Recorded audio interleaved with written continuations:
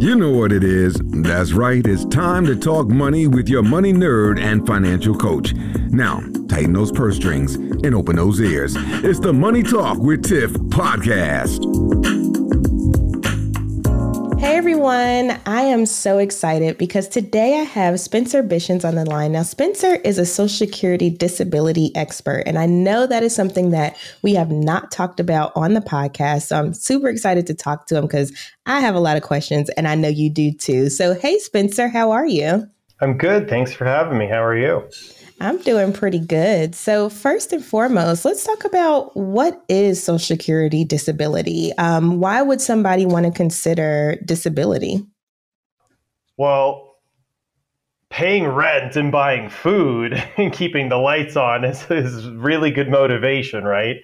If you can't work either because of an injury or some sort of chronic illness or whatever the reason is, any medical condition can qualify. If you have medical conditions and they impair your ability to do full-time work, you can qualify for Social Security disability. And needing money to pay for really important and necessary things is an excellent motivation.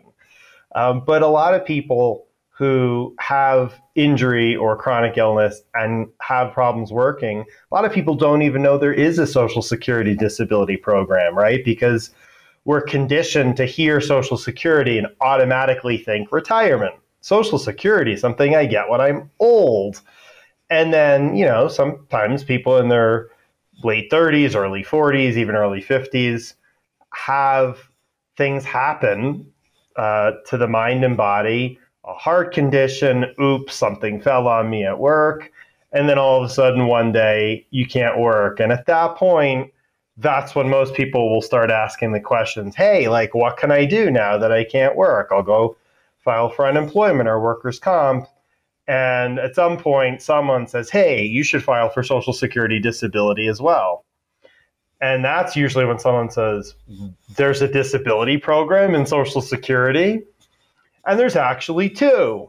So anyone who's an employee knows that when they get their pay stub, there's a few things that come out of your paycheck automatically, right? You got federal taxes. You may have a state or local tax, but I'm only talking federal. You got your federal income tax withholding, but then you also have Social Security and Medicare, right? That's something that we all see come out of our paychecks. And that Social Security tax does pay for the retirement program, but the same tax also pays for the disability program.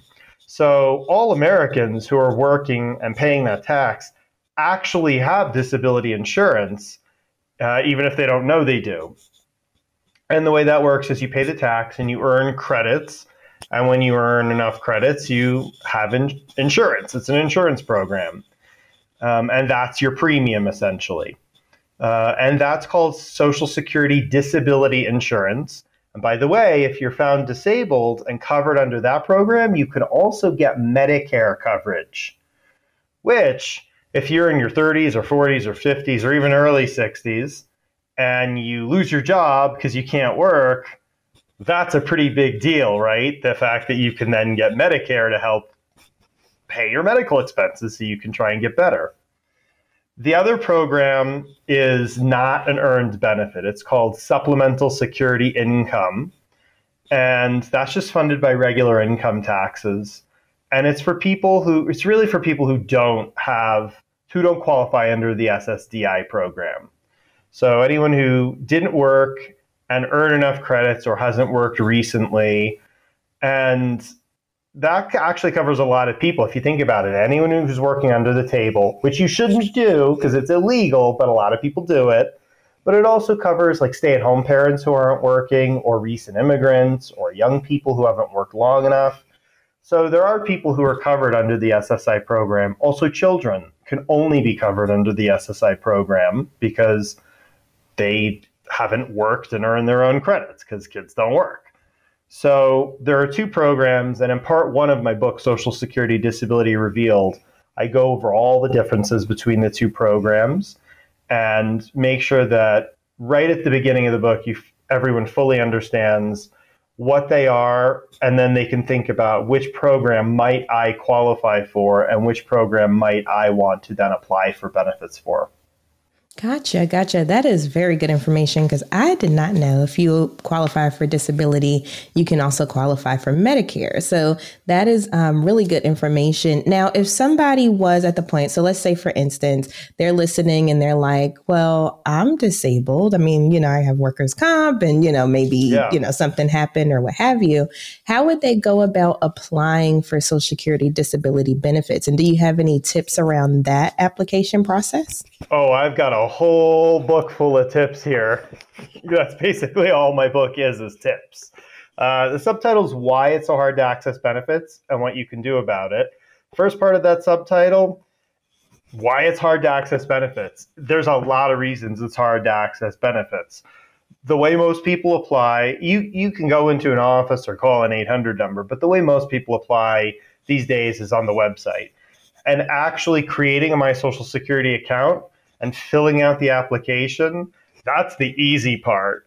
But the definition of disability is different than you might think, and not in a good way if you have workers' comp or if you're a veteran. And I'll get to that in a minute.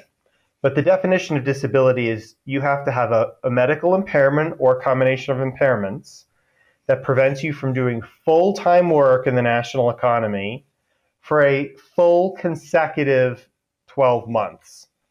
So whatever job you used to do, let's say you used to be in construction, I can't go back to construction. Doesn't matter. You have to be unable to do any work in the national economy, and that has to be the case for a full 12 months. So I broke my arm. There was some kind of other accident. I'm going to be out of work for 6 months. That doesn't qualify for Social Security disability. It's got to be a full 12 months. So it's actually, if you think about it, a really strict definition because you have to have some kind of long-term injury or illness. It has to keep you out of the workforce for 12 months and the whole workforce. And that means simple jobs, sit-down jobs, low-stress jobs, jobs that don't require a lot of physical exertion. So whatever you used to do, if you can do any of those kinds of jobs, even if there are none that exist in your town or community, Social Security is not going to find you disabled. And that's one of the reasons it's so hard to access benefits, and one of the reasons so many people are denied. It's really hard sometimes to get good medical care, particularly if you're not working. If you lost your job and you don't have insurance, it can be really difficult to access good medical care and then to get good medical records, which are often a nightmare for young white men who have really good insurance. And then when you put all of these other possible barriers in your way, like people of color, gender, maybe you're a member of the LGBTQ community, you live in a rural area and you don't have a lot of medical sources, you don't speak English, and maybe you have difficulty getting your medical records. Like once you put a bunch of other barriers in the way, including no access to health insurance, like as you can imagine, it can be an absolute nightmare to get treatment, let alone your records. It's not that long in the recent past where a doctor has said to me when I've tried to get my own records, we'll fax them to you, or come in and we'll print them out at 75 cents a page. Like, how much is that going to cost me? Or, oh, we'll just send them to your other doctor. And then they never arrive. Like, oops, we forgot. So, we have a terrible medical record keeping system in this country. We don't have a great healthcare system in this country. We have a system that's very exclusionary, a health insurance system that's based on employment. So when you need Social Security disability because you can't work, that means you've lost your employment, which means you've lost your insurance, which means you can't get care, which means you can't get documentation, but you need that documentation in order to get the benefits because you can't work. It doesn't make any sense. And the last point I want to make at this point in the interview is that's not an accident. It's not like, that's a loophole. Someone should fix that. I firmly believe that the system is very much designed this way.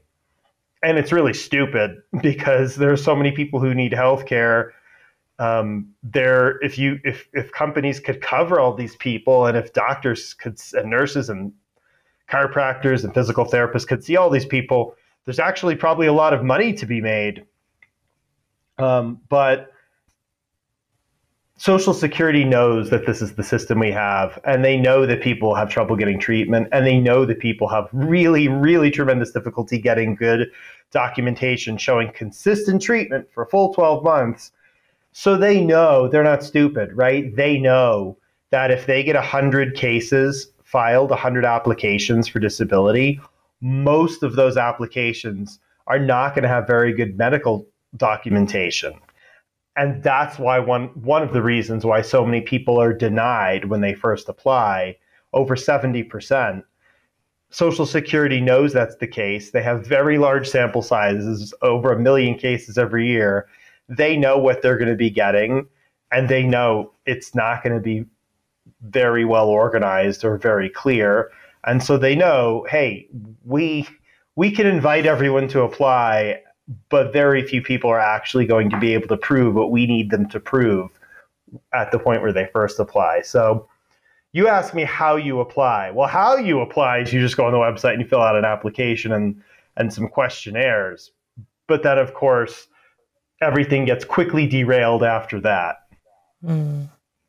And that's so unfortunate. And I love how you broke it down, because when you said all of that, it doesn't make sense at all. It only makes sense if you don't want people to be able to access benefits. Then That system is perfectly designed. Exactly. And just you explaining it in that way, just personally, I'm just like, we are just so messed up here in the US. But with that being said, okay, so we went over how to apply. We went over what the disability benefits are. Now, if there's somebody listening that's currently on disability, like I know people where they're like, oh, but I can only make a certain amount or, things like that. So what is that all about? Yeah, that is true. So there are several different limits, and I go through all of them in the book, and I explain in the book what they are, and I do that chronologically based on when they happen to you. But they're different and they're confusing, and they change every year. So the first one is when you're applying for either program, SSDI or SSI, there's a certain amount that you can work and earn, because the first question that Social Security asks when they're evaluating disability, there's a 5-step process that I talk about in the book. And the first step in that process is, can you work? If you can work, then you're not disabled. So even someone like, I'll just take the most extreme example that we all know of. Take Stephen Hawking when he was alive and under the age of 66, because that's full retirement age. So people would think like, oh, of course he's disabled. He was probably not disabled at any point in his life. He probably would not have qualified for Social Security disability, because even though I'm sure he paid tax into the system and had the insurance, the first question is, can you work? And the way Social Security defines work is, can you earn a certain amount per month? And that amount for this year is $1,350 per month. I'm sure that with Stephen Hawking's books and speaking gigs and everything, he was earning more than that. So if he applied for Social Security disability, the first thing they would say is, you're earning too much, denied. Even though he has medical conditions, obviously, right? He had ALS. First question is, are you working? If you can work, you're not disabled. Then if you can't work, Social Security asks, what are your medical conditions and how do they prevent you from working? So you can work and be an applicant for benefits, but you have to be earning under that amount. Now you can exceed that amount for a limited amount of time, which is something as you make a work attempt, because Social Security wants to encourage people to try and work. So they'll let you try and make a work attempt. And if you exceed that amount for 6 months or less, they'll call that an unsuccessful work attempt. But it has to genuinely be that you had to stop working because of your impairments. You can't just be like, ooh, it's 5.5 months and I don't want to destroy my disability claim, I'll quit now. No, you have to show that you had to stop working because of your medical impairments. But now let's say you're approved. This next answer differs between the two programs because with SSI, the maximum benefit's like $800 a month. It's not much. And anything you earn offsets your SSI. It's a super unstable program. It's got asset and income limitations. And what that means is if you start earning money, they'll start chipping away at your SSI. So really anything that you earn could impact your SSI. But most people work, they earn the credits, they're on the SSDI program. And that's a fixed benefit amount. If you go onto the My Social Security website, you create an account, it'll tell you if you become disabled today, your SSDI amount per month would be blank. And that might be, I'd say on average, it's probably going to be between $1,200 and $1,700 a month, somewhere around there. So, but with that program, you can work every month and you can earn money. And there's a limit there as well, where if you exceed that limit for 9 months, not in a row, that's important to point out. And I talk about this in the book, of course. But if you exceed that limit, it's like you're trying to go back to work.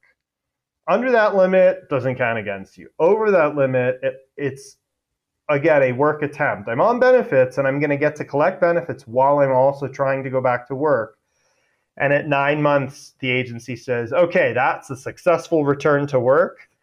And I like to call that graduating from the disability program. You've worked and we've also paid you benefits at the same time, which is totally legal and allowed. For 9 months, you've showed us that you can go back to work.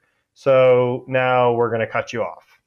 So yes, you are allowed to work under the SSDI program at the same time you earn benefits, but there's an income limit. And it's important to understand that because a lot of people think, oh, I got my benefits, now I can do whatever I want. And that's not true at all. First of all, there's a limit to how much you can work and earn, right? But also people who are approved, they still have to keep getting medical evidence and getting treatment because Social Security can and does reevaluate claims every so often. Social Security disability is not intended to be permanent. And so anyone who is a disability claimant or a beneficiary knows every few years you get a letter from Social Security. And essentially you kind of have to like reapply. They will ask you to fill out a bunch of forms, tell us about your functioning, send us all your medical records, go see one of our doctors. And it's kind of the application process all over again, except they're asking, is your disability continuing? And a lot of people get cut off at that point. I wrote disability decisions, and I saw a lot of these cases. They're called continuing disability reviews. And I did write some decisions where people were allowed to stay on disability, but I also wrote a lot of decisions cutting people off from disability because the judge looked at the evidence and said, you needed it, you got treatment, sounds like you're great. Well, I don't know about great. Sounds like you're good enough to go back to full-time work now. Pretty low standard, right? But because of that, we're going to cut you off. So that does happen.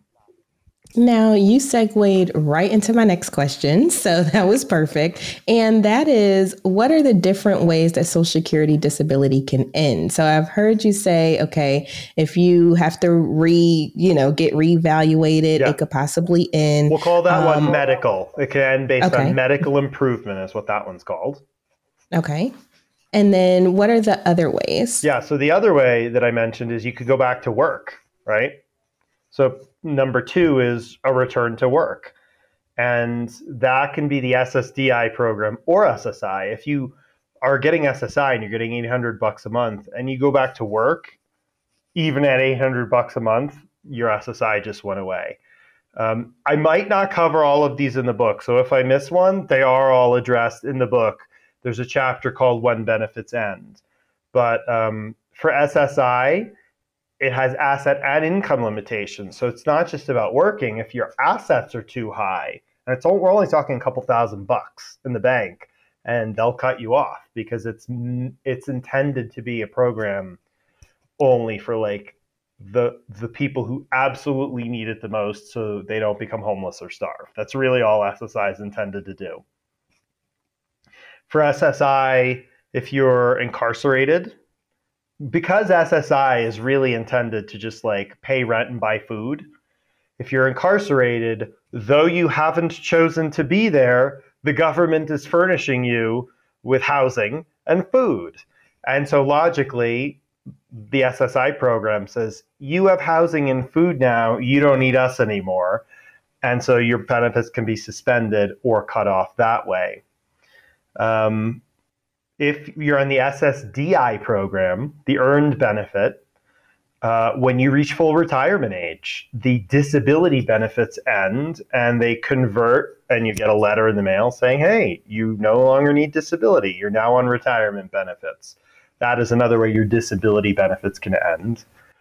There's one more way that I can think of off the top of my head, and that is death. Death has a really, really finite and acute way of ending all of your Social Security benefits at any point, whether they're disability, SSI, retirement. Death cuts everything off.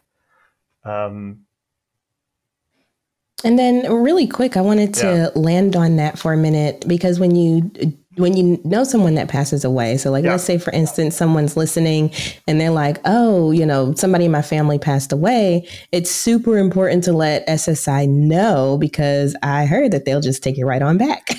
Yeah, you have to let Social Security know immediately. If you're getting a direct deposit, like, it's not free money. There's no such thing as free money when it comes to the government. Direct deposits, or even if you're getting a physical check in the mail still, you can't keep that money. Just like with any other government benefit, people see it come in and they're like, oh, I guess it's Social Security's responsibility to find out. It's not. It's your responsibility, whoever is responsible for that person. So if they had a will, there's a personal representative. If they died without a will, probably a court would name a personal representative. That person has to tell Social Security. And yes, if Social Security I'll say when Social Security overpays benefits, because it happens all the time for a variety of reasons, they go and they get them back. And that, let's say you're disabled and you're receiving benefits as a beneficiary, and you go back to work and you think Social Security will find out. No, they tell you when you're a beneficiary, you have to tell us if you have a change in circumstances. And the reason is, let's say even if it's a W-2 job, well, the IRS finds out over the course of the year, or they might find out the next year. And so there's this lag. That information does get from the IRS to Social Security, but it might take 1.5 years or 2 years. Meanwhile, you think you've been getting free benefits and you're spending them while you're working, and then you get a letter in the mail from Social Security saying, we accidentally paid you 24 months of benefits when we weren't supposed to because you went back to work. You owe us $61,482.28. Please pay that back within 30 days. And for most people, they don't have that kind of money, right? Well, that never goes away. So there are things you can do about an overpayment, and I do address overpayments in the book. But the circumstances for getting an overpayment waived are really strict, because the first thing you have to prove is it wasn't your fault. And if you didn't inform Social Security that you went back to work, it's your fault. A lot of times people do inform Social Security that went back to work and the overpayment still happens. Well, you don't get to keep the money then either, because even if it's not your fault, if you could afford to pay the money back, even over a period of time, even just monthly payments, they're going to make you pay it back. And if you don't pay it back, when you get to retirement age, you're not going to get retirement benefits, right? Let's say your retirement benefits are $2,000 a month and you owe the agency $60,000. Well, they're going to keep your retirement benefits for 30 months. They are going to get their money back before you get anything.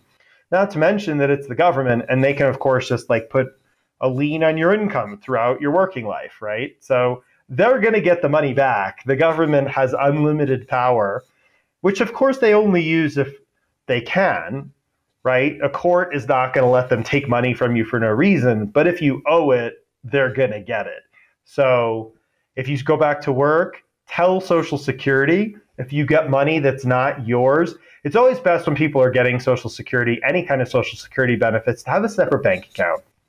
You can go to a credit union, open a bank account. It usually doesn't cost you anything. And if you see money coming into that account and you know it's not supposed to be there, leave it there. Don't do anything with it. Don't spend it. Just leave it there, because Social Security is going to want it back at some point. And the same thing happens if someone passes away. Tell Social Security. And if they keep putting money into that account, you just don't touch it. You just leave it. At some point, Social Security will figure that out, and they'll say, okay, here's the amount. And that amount, hopefully, if you have good record keeping, will match what's in your bank account. And you can say, yep, we're aware of this. Let us know where to wire the money. And then there's just no stress involved. It's it's not easy to lose someone, but you aren't also then, you don't have that compounded by having Social Security tell you owe a lot of money. And if they were paying the person who passed away, the estate would owe the money. Well, now you're clouding the estate, and the probate court can't close the estate because the government's put a claim on the estate. And that if you don't have that money, that estate's going to stay open, which means you can't distribute any of that person's assets. And if you've spent the money, now you're going to be selling assets to pay back the government before you distribute it. It's a mess, right? So yeah, whenever you have any kind of change in circumstances, even if you don't think it's going to impact your situation, let's say you go back to work and you're earning $500 a month, and that's under the income limits. Tell Social Security. If it doesn't change anything, just tell them, and then they know, and then no one can accuse you of not keeping them informed. And of course, if someone passes away, that's the first thing you do is tell Social Security. Exactly. Well, thank you so much, Spencer, for all of this good information. I have learned a ton, and I still have more questions, but we don't want to give away all the juice because you have a whole book. So if people were interested in learning more about your book or about you, where would they find you? Yeah, the book's called Social Security Disability Revealed: Why It's So Hard to Access Benefits. We've touched on that a little bit, right? And what you can do about it. We didn't touch on that so much, but the whole point of the book is that over my 11 years at Social Security, I learned all of these barriers that are put in your way when you're trying to get Social Security disability, like the medical records problem that we've already talked about, right?